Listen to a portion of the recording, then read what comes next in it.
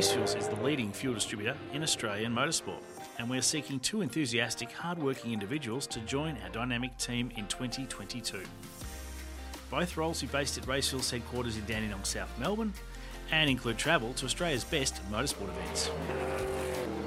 The right candidates should be self-motivated, autonomous workers with a customer-focused attitude.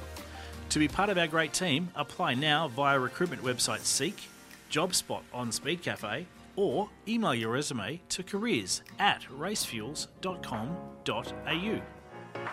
Two of the very best operators Parked up in the garage. Wow. This has been coming for a long time. These two do not like each other. There are two parts of the story as always. Red flag, this is a suspended race. Hello, it's the Parked Up Podcast. We're powered by Racefuels. My name is Grant Rowley. I'm joined by Tony D'Alberto, and we are celebrating a fantastic race victory for Daniel Ricciardo at the Italian Grand Prix. Finally, we've got an Australian back on top of the Formula One world. A fantastic race. A heap to talk about in this pod, Tony D, including a whole bunch of supercars silly season stuff. How the hell are you? Mate, I'm absolutely fantastic, and you're dead right. There is so much to chat about. And what a fantastic win by Danny Rick. I mean, look, to be honest, I wasn't sure if it was possible. And it was a bloody good surprise when I woke up on Monday morning and saw that McLaren had a 1-2 at Monza, and I just prayed that it was Danny Rick that had taken the win, and he had. Yep. So I can't believe you didn't stay up. I can't believe you didn't stay up. I'm very precious about my sleep because I like to, on a Monday morning, right, I like to get up early and ride my bike. Mm-hmm. So I do a Zwift session to start my week off well. Right. So it actually worked out really well. What time do you do that?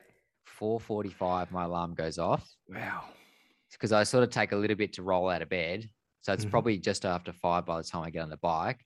Oh, God. But the beauty of Monday morning this week was there was IndyCar on. So at Portland there. So I got to watch that too. Amazing. Heaps of motorsport, and so good. Like, I stayed up for this Grand Prix. I always liked the Italian Grand Prix for some reason. I probably like most Grand Prix.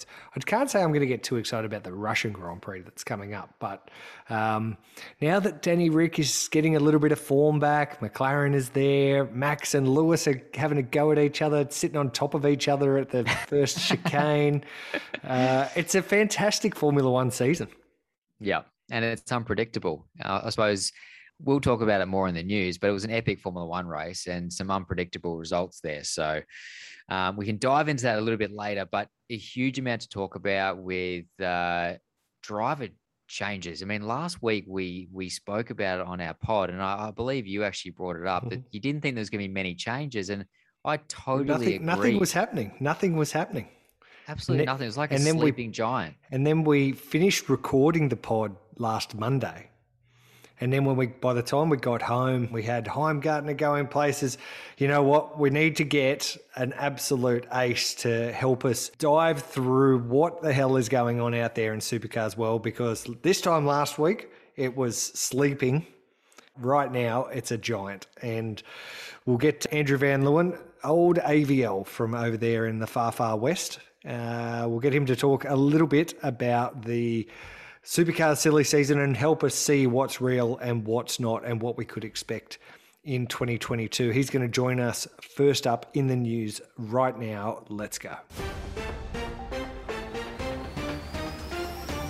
And this is the news. The news is brought to us by motorsportwebsites.com.au. We have an awesome new website for Parked Up that the very good team at Motorsport Websites have put together for us. Check it out, parkedup.com.au. They can make your site great, just like the Parked Up website.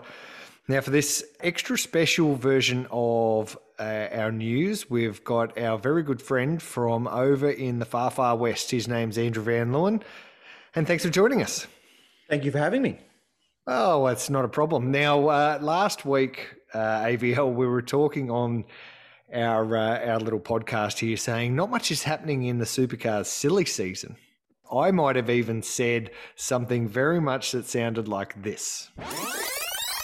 Just compare Supercars with Formula One. Heaps of, mid-season driver changes going on or being rumoured in Formula One. And at the moment, nothing for supercars. And at the moment, nothing for supercars. And at the moment, nothing for supercars.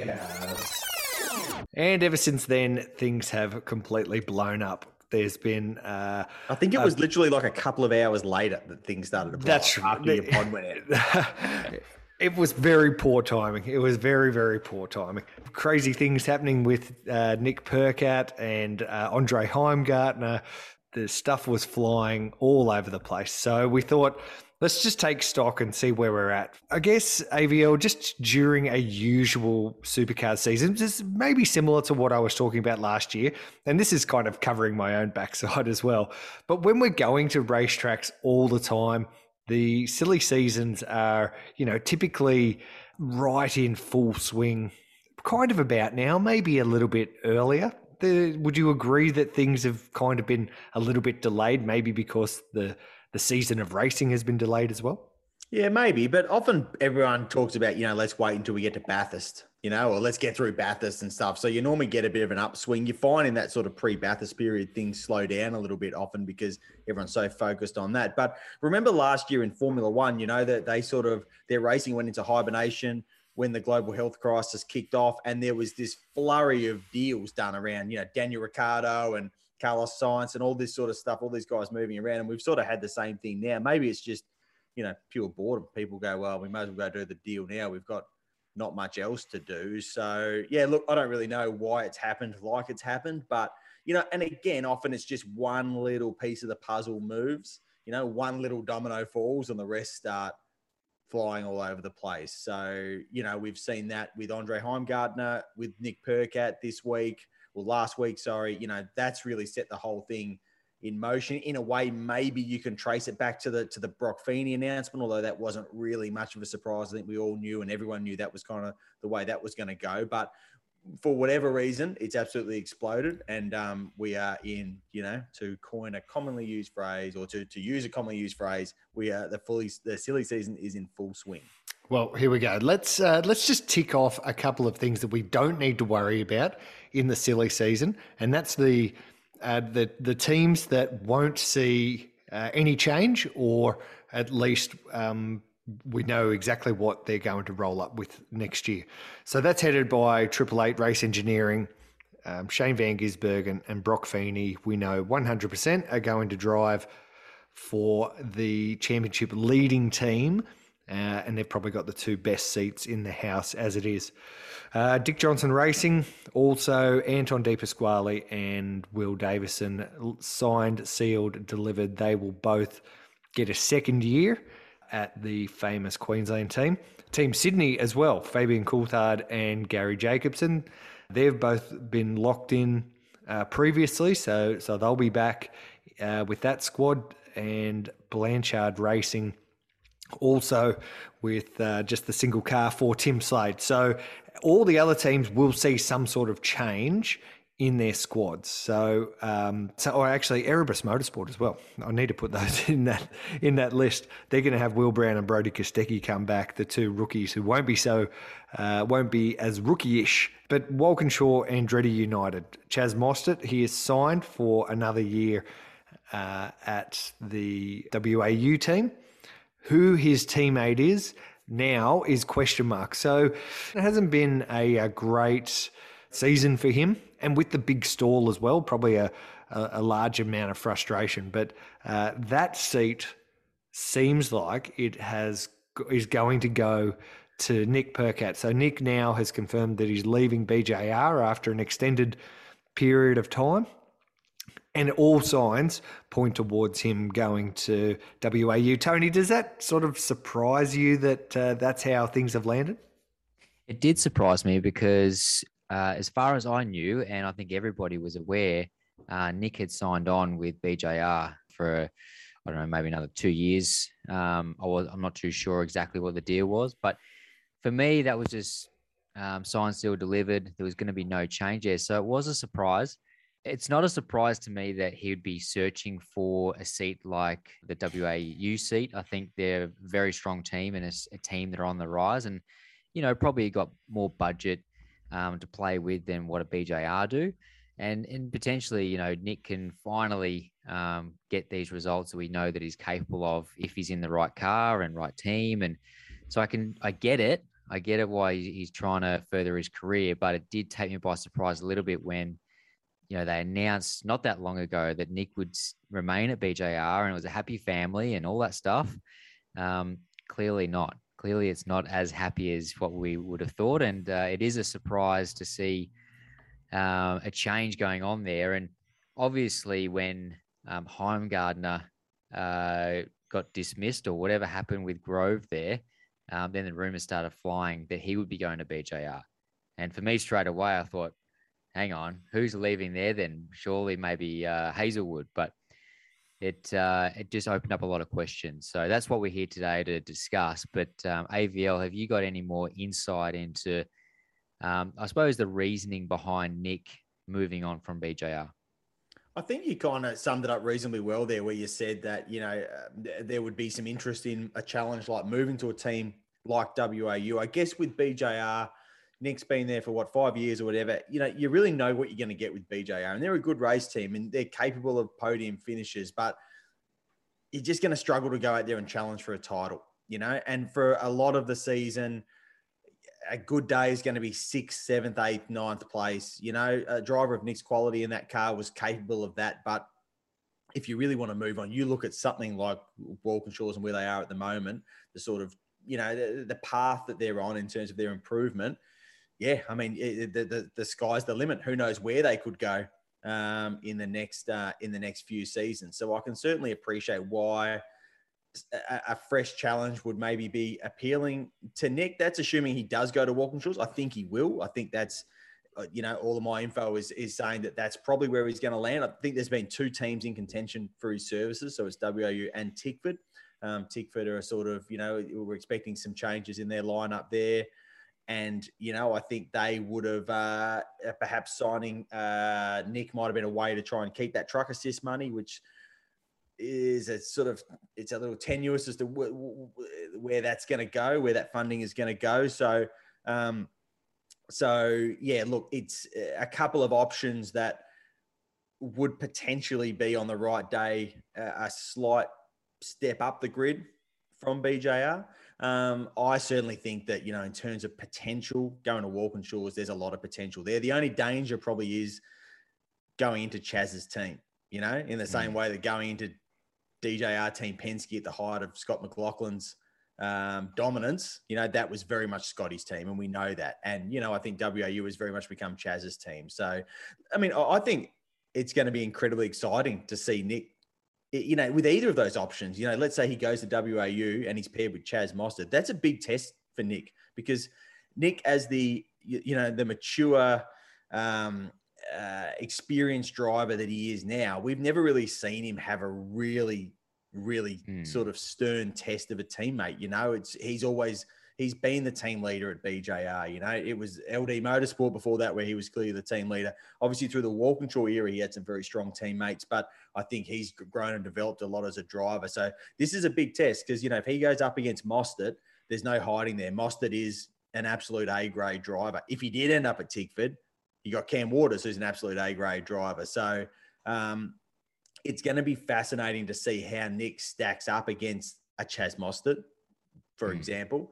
I think he's capable of taking it to him. I think Nick is probably on my little grading system that I keep running. I would have him as if not an absolute A, an A- or a B+. He's, he is among the better drivers in the category. This is a chance for him to go out and prove, no, I'm as good as absolutely anyone out there, So it's a big test for him. It would be easy to stay at BJR and just be king of the kids there. But, I admire and I'm looking forward to see him take on a new challenge where, whichever way it goes, he's going to be pushed really, really hard. I think we've got to remember Nick now is in his 30s, 30 plus. He does need to make a move if he wants to have a crack at this title or the championship, because I don't think he's going to get that shot at BJR we sort of all know. No, exactly. So it is a bold move. There's no doubt about it. But I think you're right. Either Tickford or WAU will give him that shot at potentially having a decent old crack. at the title or even, another Bathurst crown. So some of the reasons why the silly season kicked off in its like it did last week was because Andre Heimgartner, Kelly Grove, and a bunch of other people came out and said that Andre would not be racing again at Kelly Grove, which will, of course, turn to Grove Racing in 2022, and he was moving on. No official confirmation yet where he's going, but what we do know for sure is that there's a seat available at Grove Racing for 2022. Heimgartner has been linked heavily to go to BJR. Maybe let's before we get back to the Grove Racing piece, which is kind of interesting. But if Andre is going to BJR, who are his teammates? So we know now that that Nick Percat won't be there. There's 3 other seats. We could safely assume that Jack Smith will be there. He owns that wreck. It's the only supercars team that he's driven for. So you could safely put him there. You've got Macaulay Jones currently in the Coca-Cola entry. Chris Pither had said a couple of months ago in some reports that he would definitely be driving in the Supercars Championship next year. Of course, that link with Coca-Cola and some of those other brands that come out of that funding pool are actually Chris Pither's backer. So he'll drive that car in the Bathurst 1000 later this year. But so he might be in the mix there. But I guess the big question now, especially if Andre Heimgartner is going to be there, what's happening with Todd Hazelwood? And if Nick Percat is going to WAU, is Bryce Forward a bit of a trade, a straight swap from WAU for Forward to go to BJR? What have you heard, AVL? Right, so Andre Heimgartner is going to Brad Jones Racing. If that's not signed, then it's definitely going to be. So that will definitely happen. There's a bit of audio you can clip up and play when it turns out to not happen.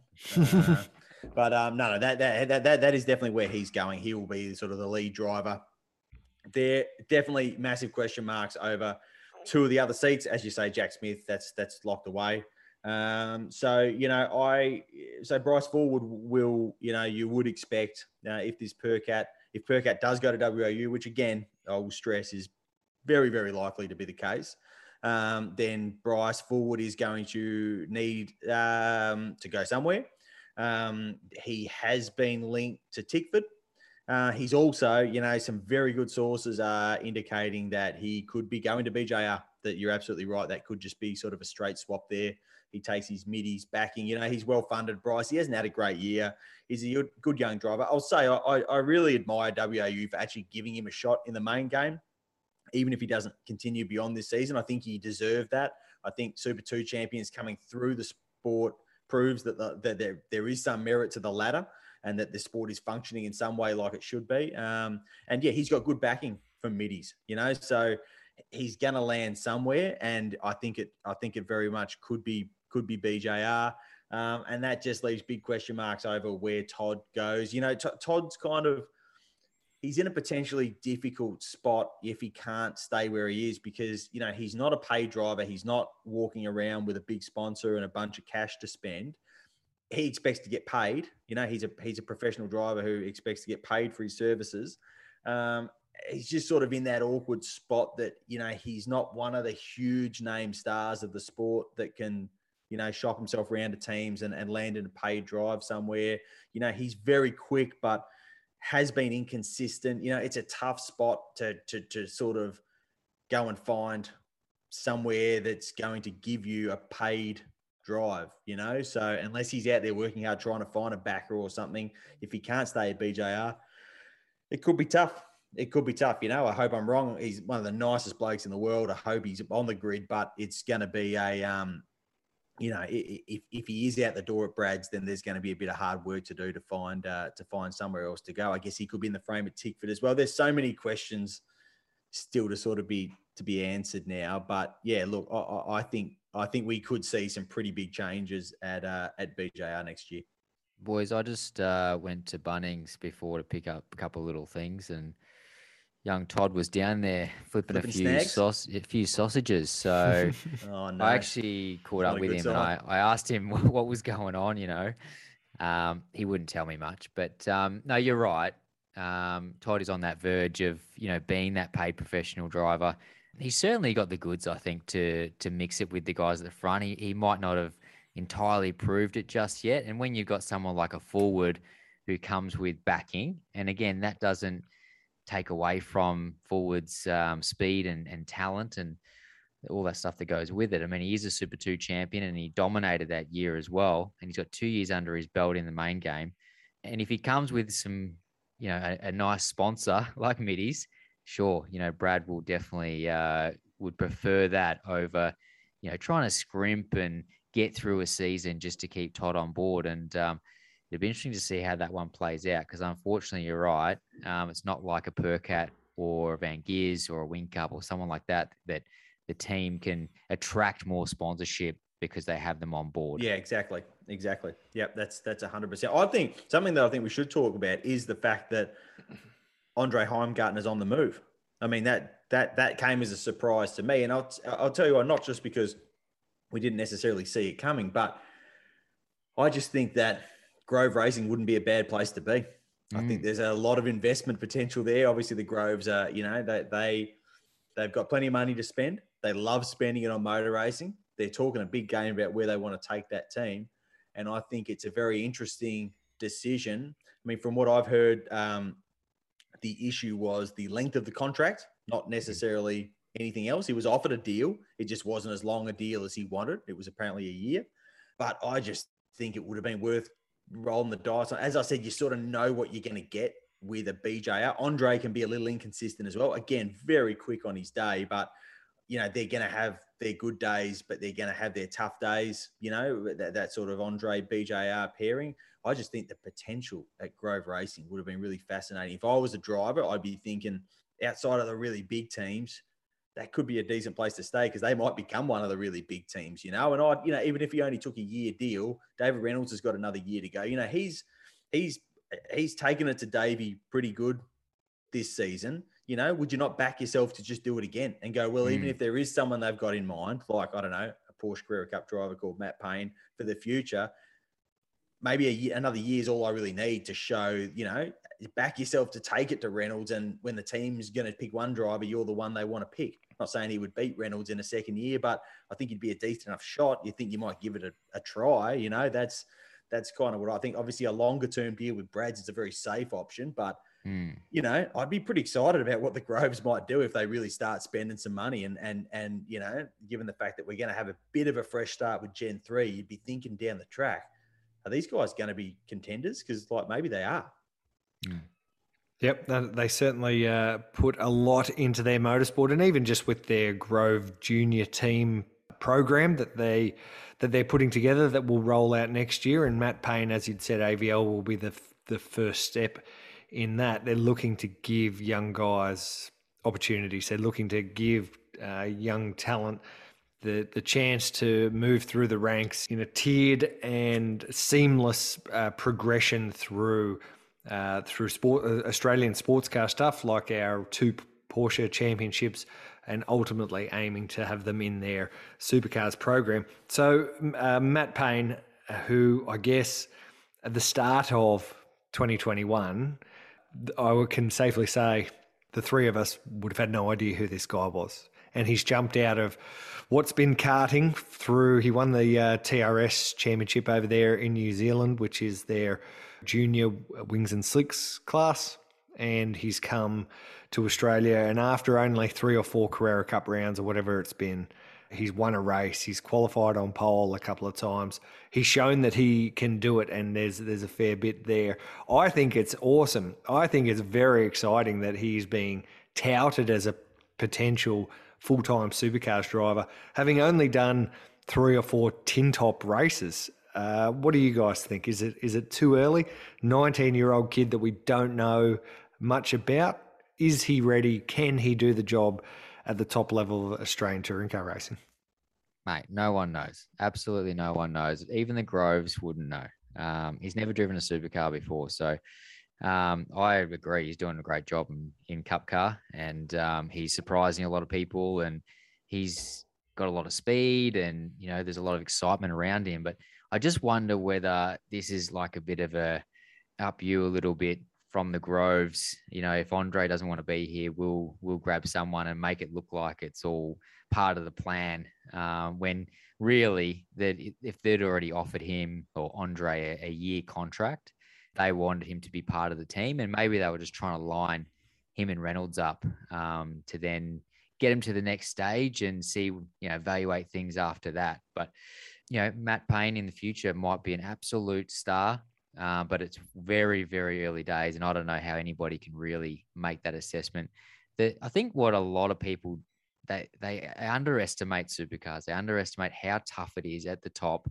They just think they can, potentially come in with someone that's quite handy and suddenly get some results when they already got some bloody good drivers on board.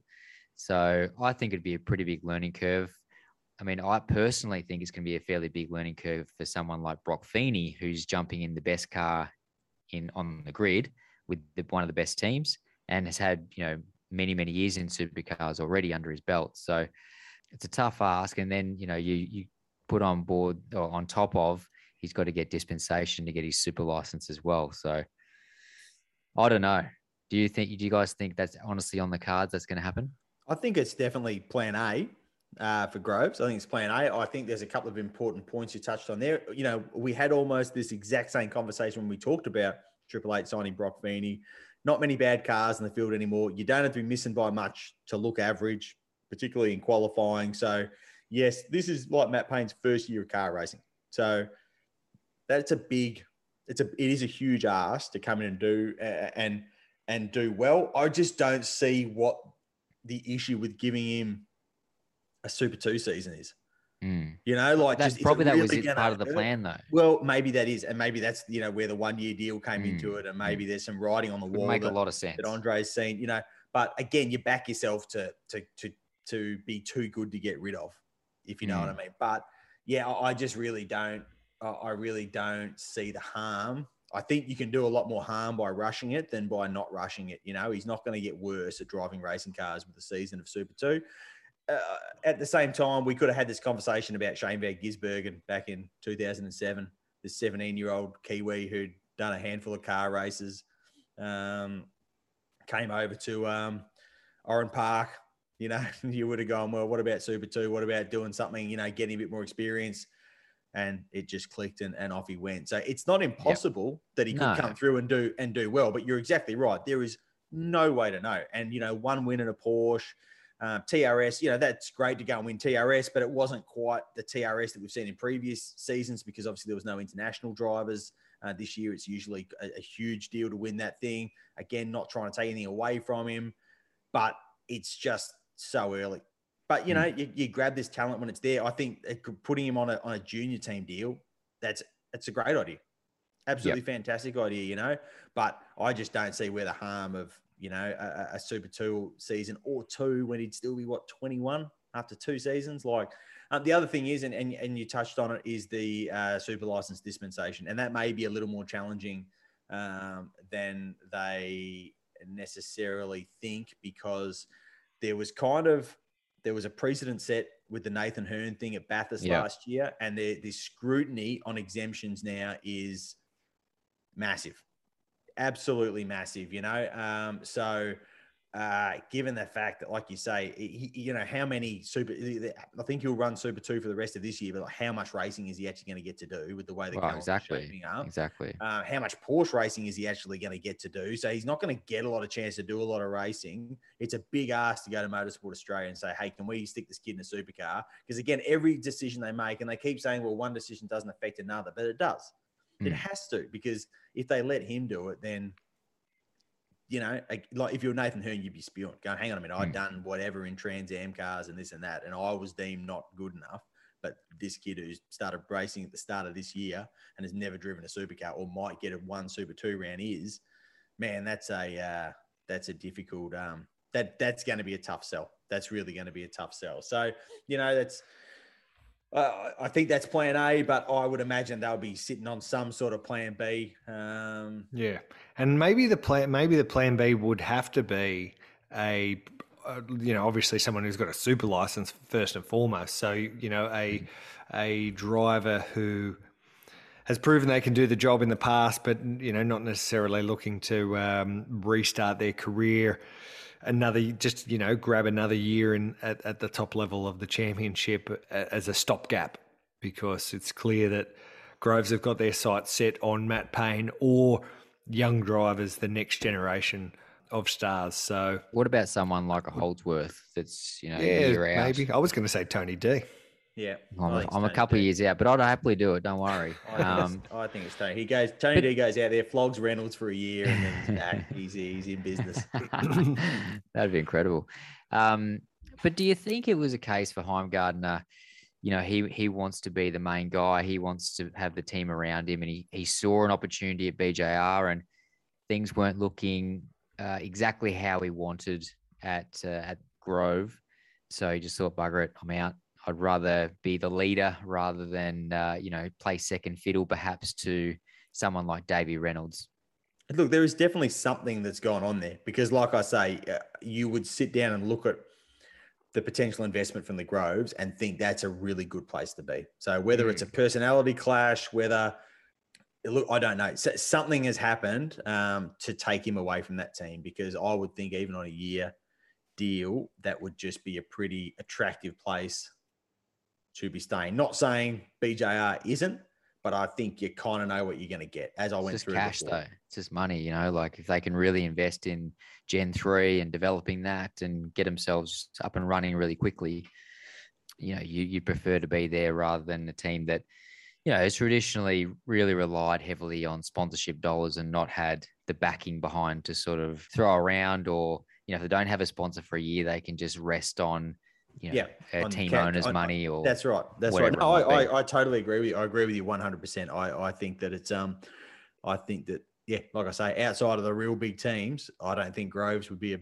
bad place to be in terms of potential in the next few years.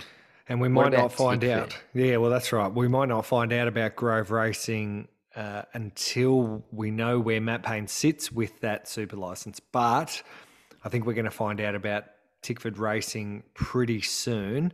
So Cam Waters, they're going to have 4 cars next year. We know that Thomas Randall is coming in, and he will use the recently secured wreck that they have got, which takes the team back up to 4 cars. Now, out of all those 4 cars, Thomas Randall is the only driver that has actually got a signed deal. The new kid, which will be I shouldn't say new. He's been racing supercars for quite some time. He won the Super 2 series in 2020 with just in that shortened series. Thoroughly deserves his crack at a full-time gig, and one of the nicest sort of human beings who steps foot inside a supercars paddock. Cam Waters, as we understand, about to re-sign. James Courtney, again, with the boost funding that he brings, yet to re-sign, but a fait accompli. So the big question sits around that Truck Assist supported entry of Jack Le Brocq. Truck Assist has been Jack Le Brocq's sponsor for the past 3 years. One of those years he wasn't actually driving that car, and Lee Holdsworth drove that car while Jack was driving the Super Cheap Auto car in the final year of Super Cheap's backing of Tickford. So it feels like Jack is on the way out. He's had a disappointing season this year, and things just haven't really gone his way. And all signs are that he is on the way out there. So who fills those roles? I'd heard someone reputable say to me that there's options open, and there was as many as 6 drivers who are kind of in the mix there. Now, are they looking for someone with cash? Have they been able to retain that Truck Assist cash? Jack Le Brocq would be a fantastic endurance driver.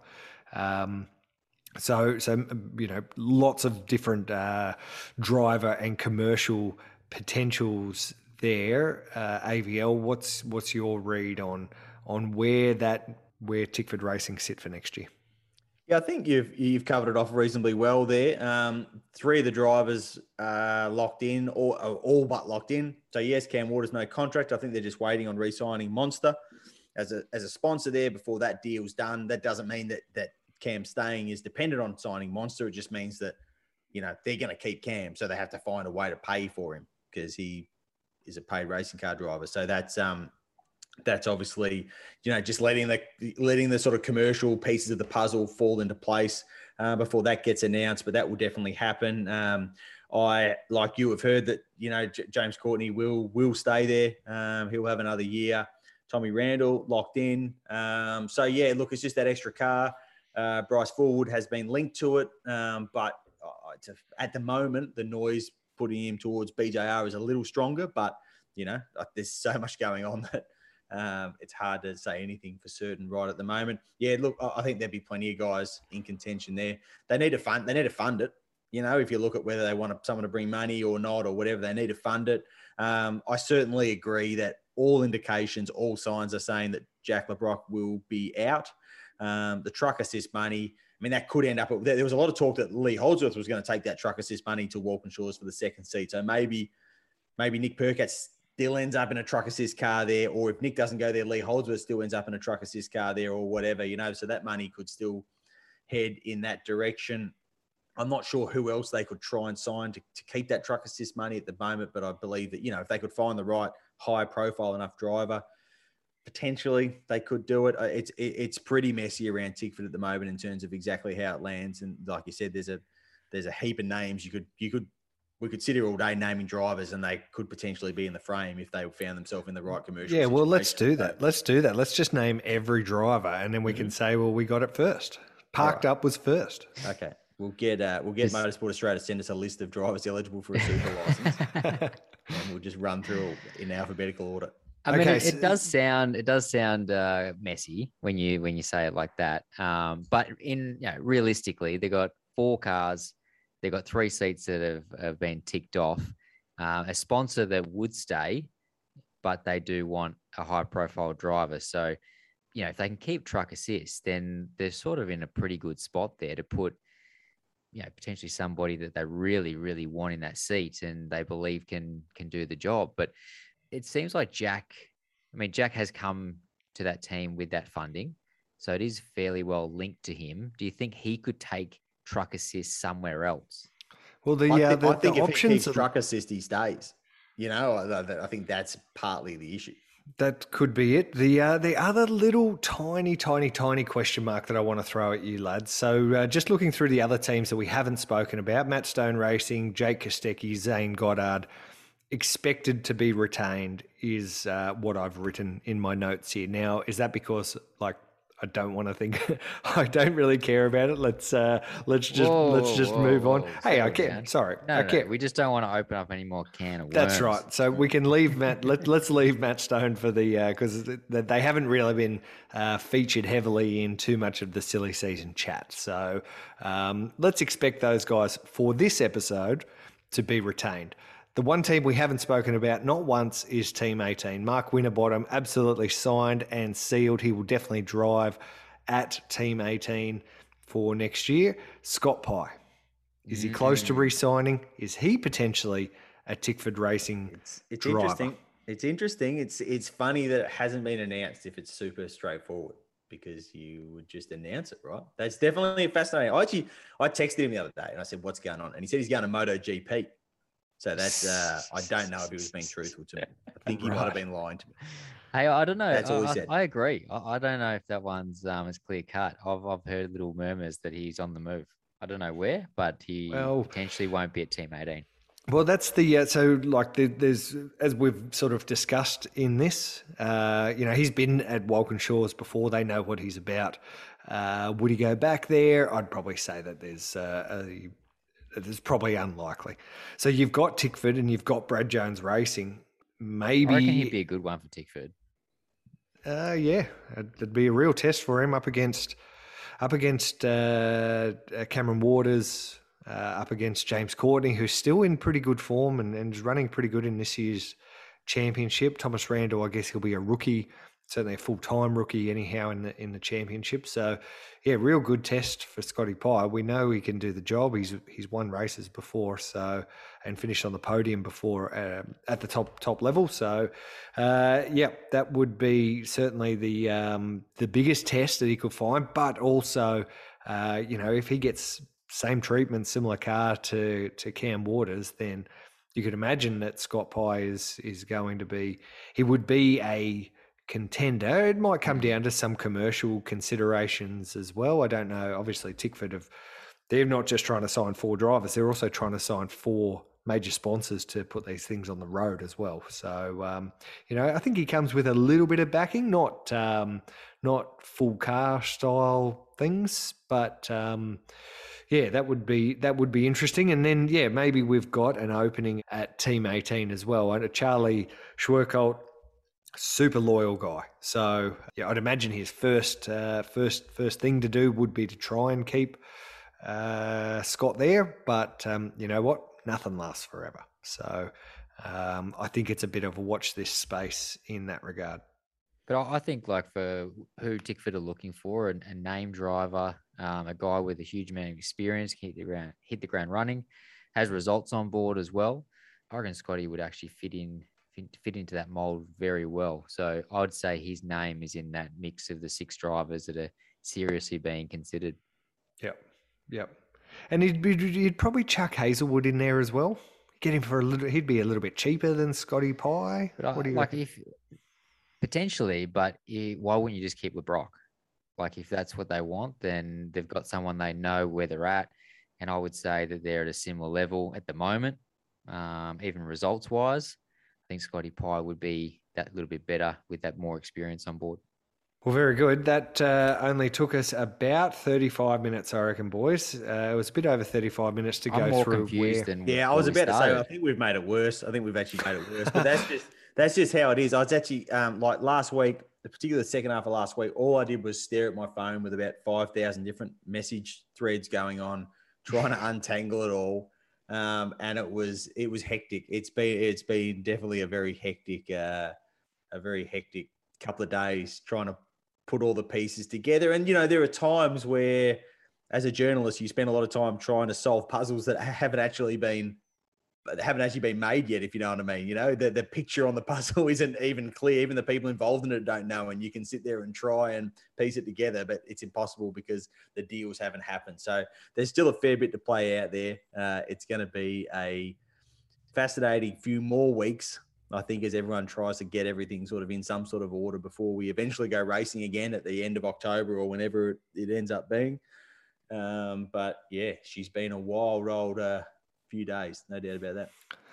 Well, AVL, as always, we thank you for joining us here on Parked Up. We're powered by Race Fuels. Tony and I are going to talk a little bit about some F1 racing that happened over the weekend now. But before we do that, we'll say thank you very much for your time.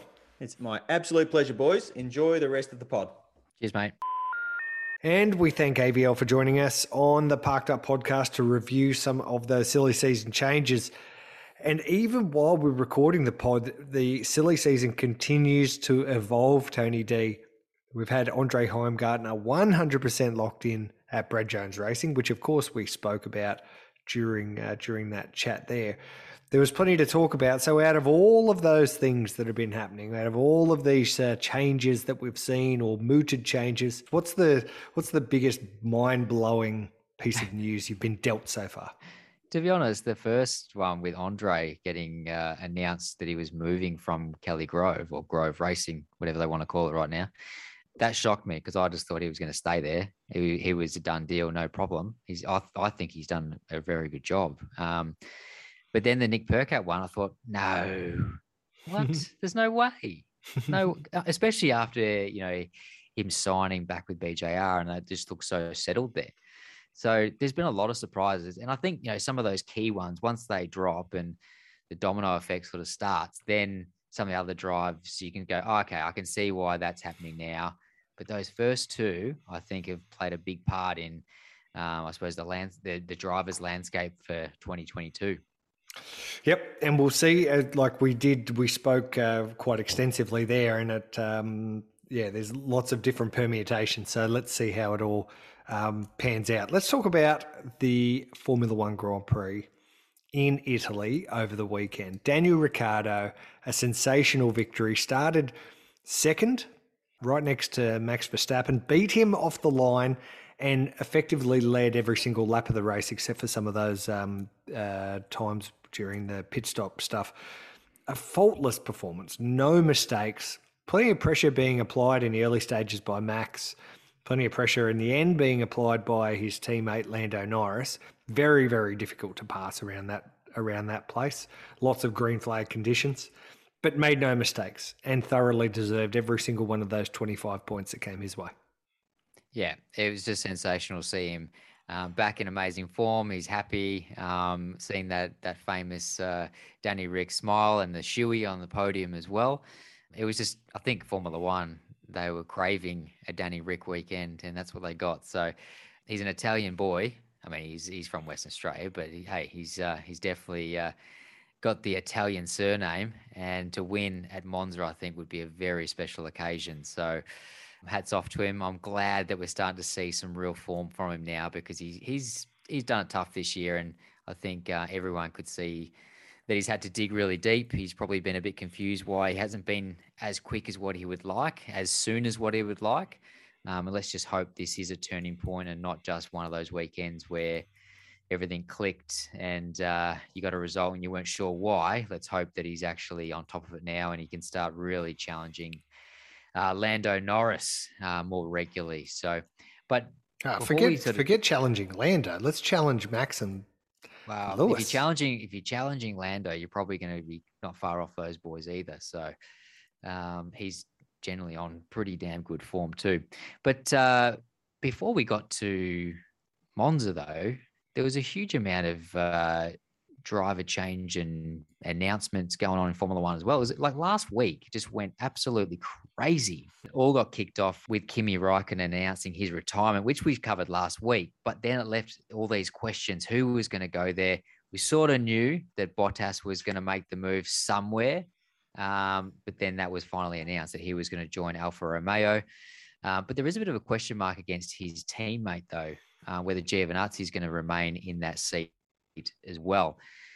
But Grant, the long-awaited announcement of Sir, I'm going to say Sir because he will be a Sir at some stage, Sir George Russell joining Mercedes-Benz. Wow, he's going to get knighted, do you reckon? I mean, well, he will, because he'll overcome Lewis. And has Lewis been knighted? Jeez, yeah.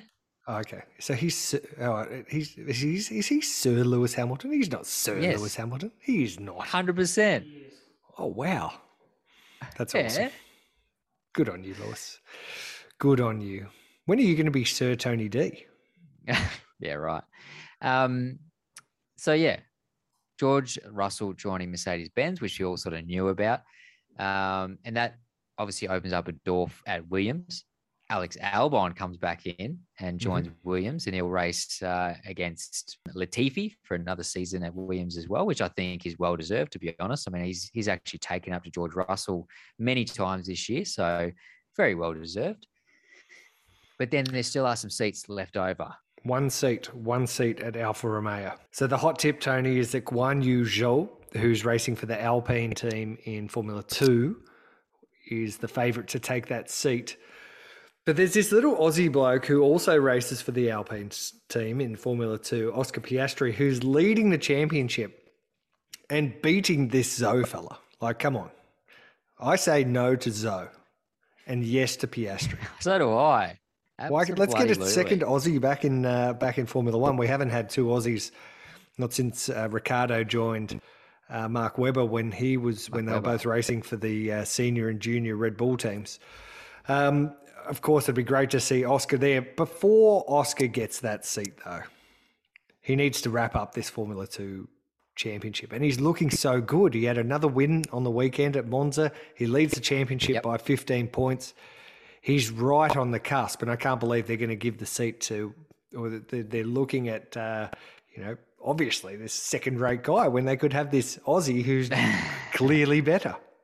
Well, not to take anything away from him, but Piastri has dominated when I say dominated, he's leading the championship in his first year, which only the elite do, Grant. Mm-hmm.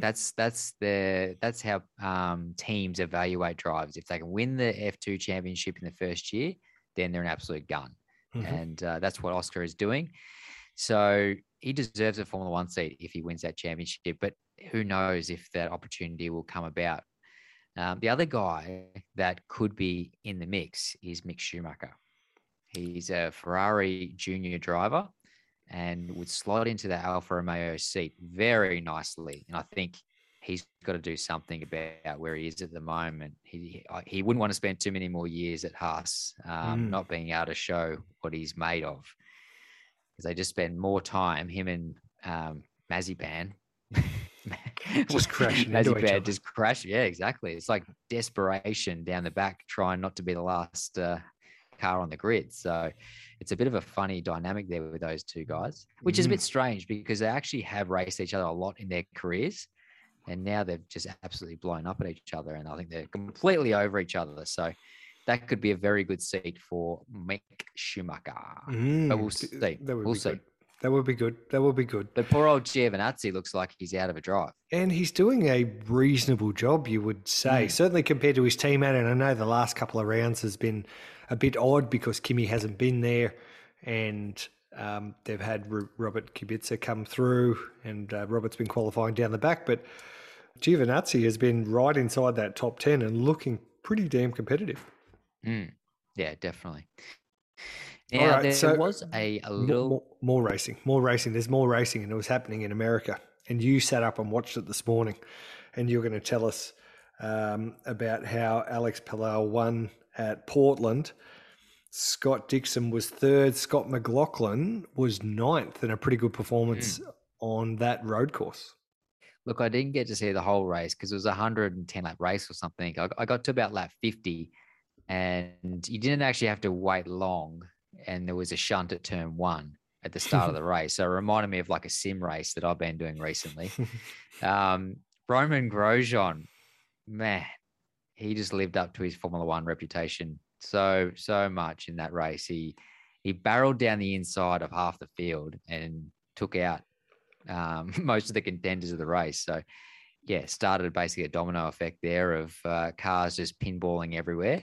Unfortunately, outbraked himself and caused a bit of mayhem. But that style of corner at Portland there at the first corner is very tight, and they have shunts there very often. But Scott McLaughlin managed to get through that. He qualified 15th and got himself up to 5th after that shunt. So very, very good to be able to stay out of that trouble. And finished 9th in the race. So not a bad result, but the Penske cars weren't that quick. They all qualified in the teens and didn't really seem to have a lot of pace on board. So Scott Dixon, he was involved in that first lap shunt as well, but he didn't cop any damage. But he had to do a fair bit of recovery during the race to get himself near the front. So that championship's very much alive. And I think they've got 2 or 3 rounds to go in that championship. So it'd be interesting to see who can take it out. I know Scott Dixon would love to see him take another championship, but he's a little bit behind the 8 ball at the moment. Well, I thought it was pretty impressive from Scott to get that result, a top 10 finish. Improves his position in the Rookie of the Year standings as well. There's no competition there. There's no competition. He'll smash Roman. I mean, Roman's been quick, but he hasn't finished most of the races. So Scott's got that in the bag. Perfect. That's what we like to hear. In the bag. Okay. MotoGP. I tell you what, I was watching that before the Formula One race, and it was an absolute cracking battle between Francesco Bagnaia. I probably haven't pronounced that correctly, but he rides a Ducati. He is Jack Miller's teammate, the Australian. He smoked him. He smoked everyone except for Marc Marquez, who passed him like 8 times. Over the last 3 laps, Marquez got past him 8 times, but Bagnaia would sort of just quickly dart straight back in front. Marquez couldn't get the job done. MotoGP is the best motorsport that the world has. Oh, that's a bloody big call. It's the best. That's a big call. It's the best racing that motorsport has. You know why? Because racetracks are built for cars and they're very wide. So when you've got this skinny bike, you can do a lot of passing. In Formula One, you can't get around because the bloody aero and tracks are narrow and people, clip tires and end up landing on top of Lewis's head and all those sorts of things. Yeah. No. I just struggle to get into MotoGP. Everyone loves it, and I can definitely see the attraction to it. But when it's on, I prefer watch Formula One than MotoGP. Well, that was the beauty of it. They usually have them separated so you can watch. Both. One leads into the other. We've spoken about this before on the pod. We either have weekends with literally no racing, or we have every form of motorsport ever made on the same weekend. Yeah. Oh man, it's so hard to keep up with it all. There was a bit going on. Okay, cool. That is pretty much it for the pod. We should just very quickly sign off, Tony D, with two things. Next week on the pod, we're going to have a chat to three ladies who operate in the motorsport scene, the local motorsport scene, who might not get their fair share of coverage. They might not get their fair share of kudos for what they do, but all of them are integral parts of helping the sport tick over. So stay tuned. That will be in next week's episode of Parked Up. That will be episode 76. But before we sign off on episode 75, let's talk about your sim racing mate, you're cutting out. You're cutting out. We better go. We better go, mate. I actually was cutting out. I was tripping over my words. But that was nicely done. So thanks to Logitech, Tony D is racing in the Cash Converters Supercars E-Series. Your shocking run has continued. You were racing next-gen NASCARs at Daytona last week. You got caught up in a turn one bingle. Your car was sent into orbit. You went flying. Have you landed? Has the car back on its deck? I have landed. I had some concussion. I had to go to emergency at the Alfred to try and repair some of that concussion. And I tell you what, it was a big shunt. After the shunt, I got some verbal concussion from you, from you blowing up about it. Oh, it's so frustrating because I put time and effort into it because I want to try and get a nice result for the Logitech guys who I'm very thankful for them having me on board. It has been a lot of fun, but then when you get involved in the shunt in the first 200 meters of the race, you're like, oh my God, why did I just spend hours preparing for this race? So we did spend more time in the pits than actually racing. I wasn't alone though, Grant, because so many drivers logged off the server about halfway through the race because they were laps down. They had no chance of actually getting a result. They're like, bugger it, I'm going to bed. Yeah. It's so frustrating. Sim life is either amazingly fun or it's you want to throw something at the screens. It's very frustrating. Our man that we had on last week's pod, Brody Kostecki, took the win. Did he take you on a drafting tour around the circuit in quali? I don't think he did. No, not in quali, but we had a bit of fun in practice where he was bump drafting me. And actually, I think we ended up second or third in that warm-up session because of that bump draft. So... he did it for one lap and then he peeled off and went to the pit lane. So I did find it funny though that during the week we saw the news that we won't be going back to any more ovals. There's 3 rounds to go. We were meant to do another oval, then Bathurst, then another oval. But now it's changed to for the All-Stars, you guys are going to race at Monza, then Bathurst, and then wrap it all up at Watkins Glen in the States. So why the change? Why are we not going to ovals?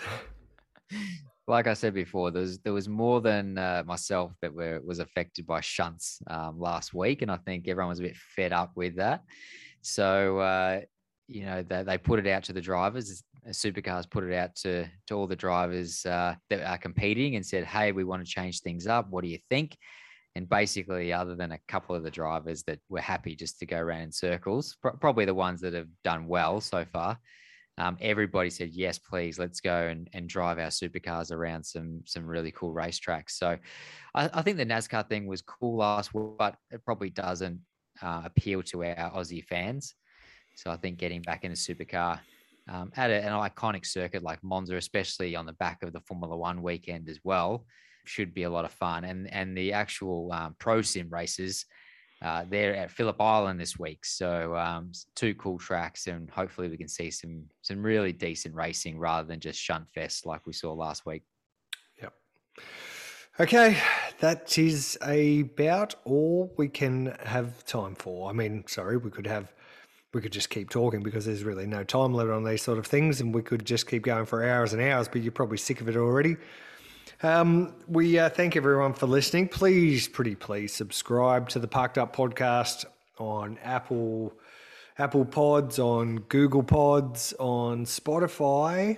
Check out our new website, thanks to motorsportwebsites.com.au. And of course, if you're interested in joining the industry, check out those 2 new fancy job positions that Racefuels has got out there. They are looking, our major sponsor, Racefuels, is looking for 2 people to join their team, a warehouse and event support person and someone in the coordination and logistics. Come and work with the guys at Racefuels, Mark Tierney, Sean Scott, and a great team there. They need your help. They need the help of some very good people. They're a great team. Tony D, if you had a forklift license, do you have a forklift license? I do, actually. You should apply for one of these jobs. Well, I was going to say, we're not doing much racing at the moment. You could, and I've seen the way you push around a Racefuels drum. Drums of Elf 102. I got that down pat. I've seen that before, so you're probably first in line. But I was just going to say, if you do go for the job and you mention Parked Up, you get a 10% pay rise. Yes, it could be one of those. Roll the dice and see which one you get. Thanks, everyone, and thank you, Tony D. See you next week. See you, man. Cheers. You're listening to Grant and Tony on the Parked Up podcast, and yet again, we are parked up. But hey, Racefuels knows motorsport, and we know that people who love motorsport don't like to sit still. You're building, tinkering, or tuning your race cars. Kick it in the guts, Barry. So if you're getting your vehicle ready for your next track day or next race meeting, consider Elf Race 102. It's a high-octane unleaded fuel with 3% oxygen. It will protect your engine and you'll make power. Don't worry about our premiers shutting the borders. We warehouse Elf Race 102 in your home state and we can deliver to you. Drop us an email, info@racefuels.com.au.